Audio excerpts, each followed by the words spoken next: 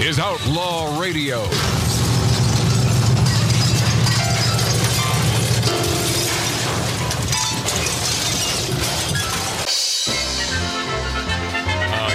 Oh, yeah. Here we go.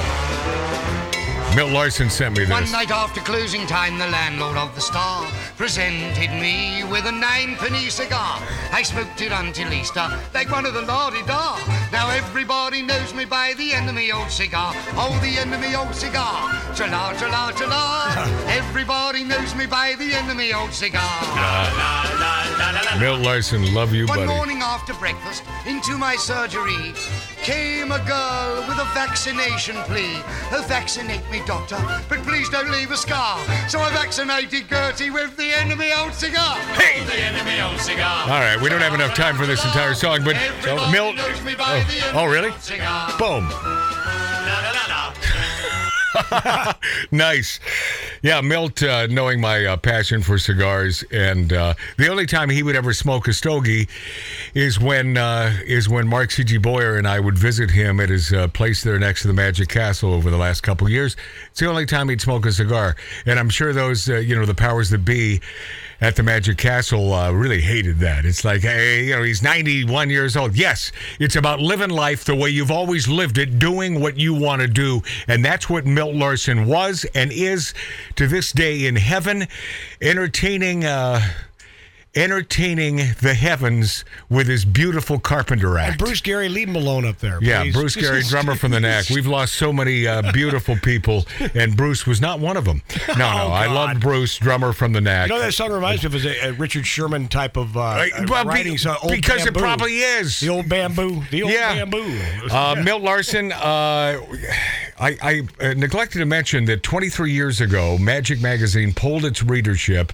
They voted Milt one of the 100 most influential individuals in the history of the craft of magic.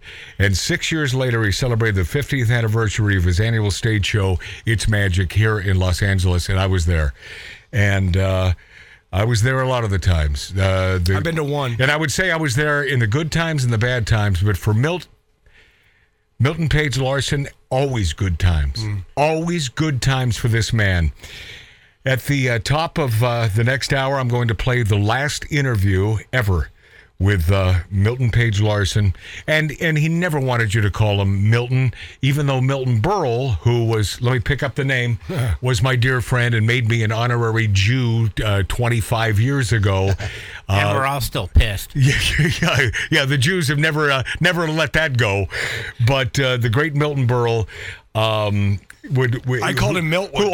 Who also, of course, knew Milt Larsen and Milton Berle. Of course, they were friends. You knew everybody. Yeah, and Milt told me one time that Milton Berle said, "That's not your name. Your name is Milton. Use Milton." Yeah.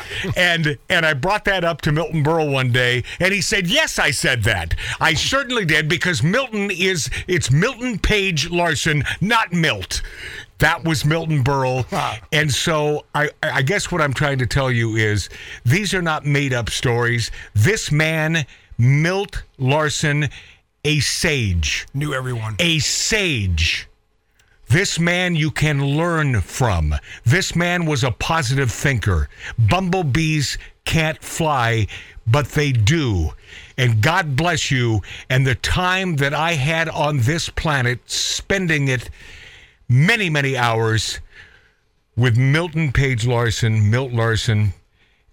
And the other thing, before I play the last interview, this is the first time that I have been on this mortal coil in my some odd years of existence, that I have been here without Milton Page Larsen being alive. First time. This is the first week. And there is a weird sort of loneliness about that. Mm-hmm. It's an empty feeling. God bless you, Milt. Aloha. We'll meet again. Don't know where, don't know when, but I know we'll meet again some sunny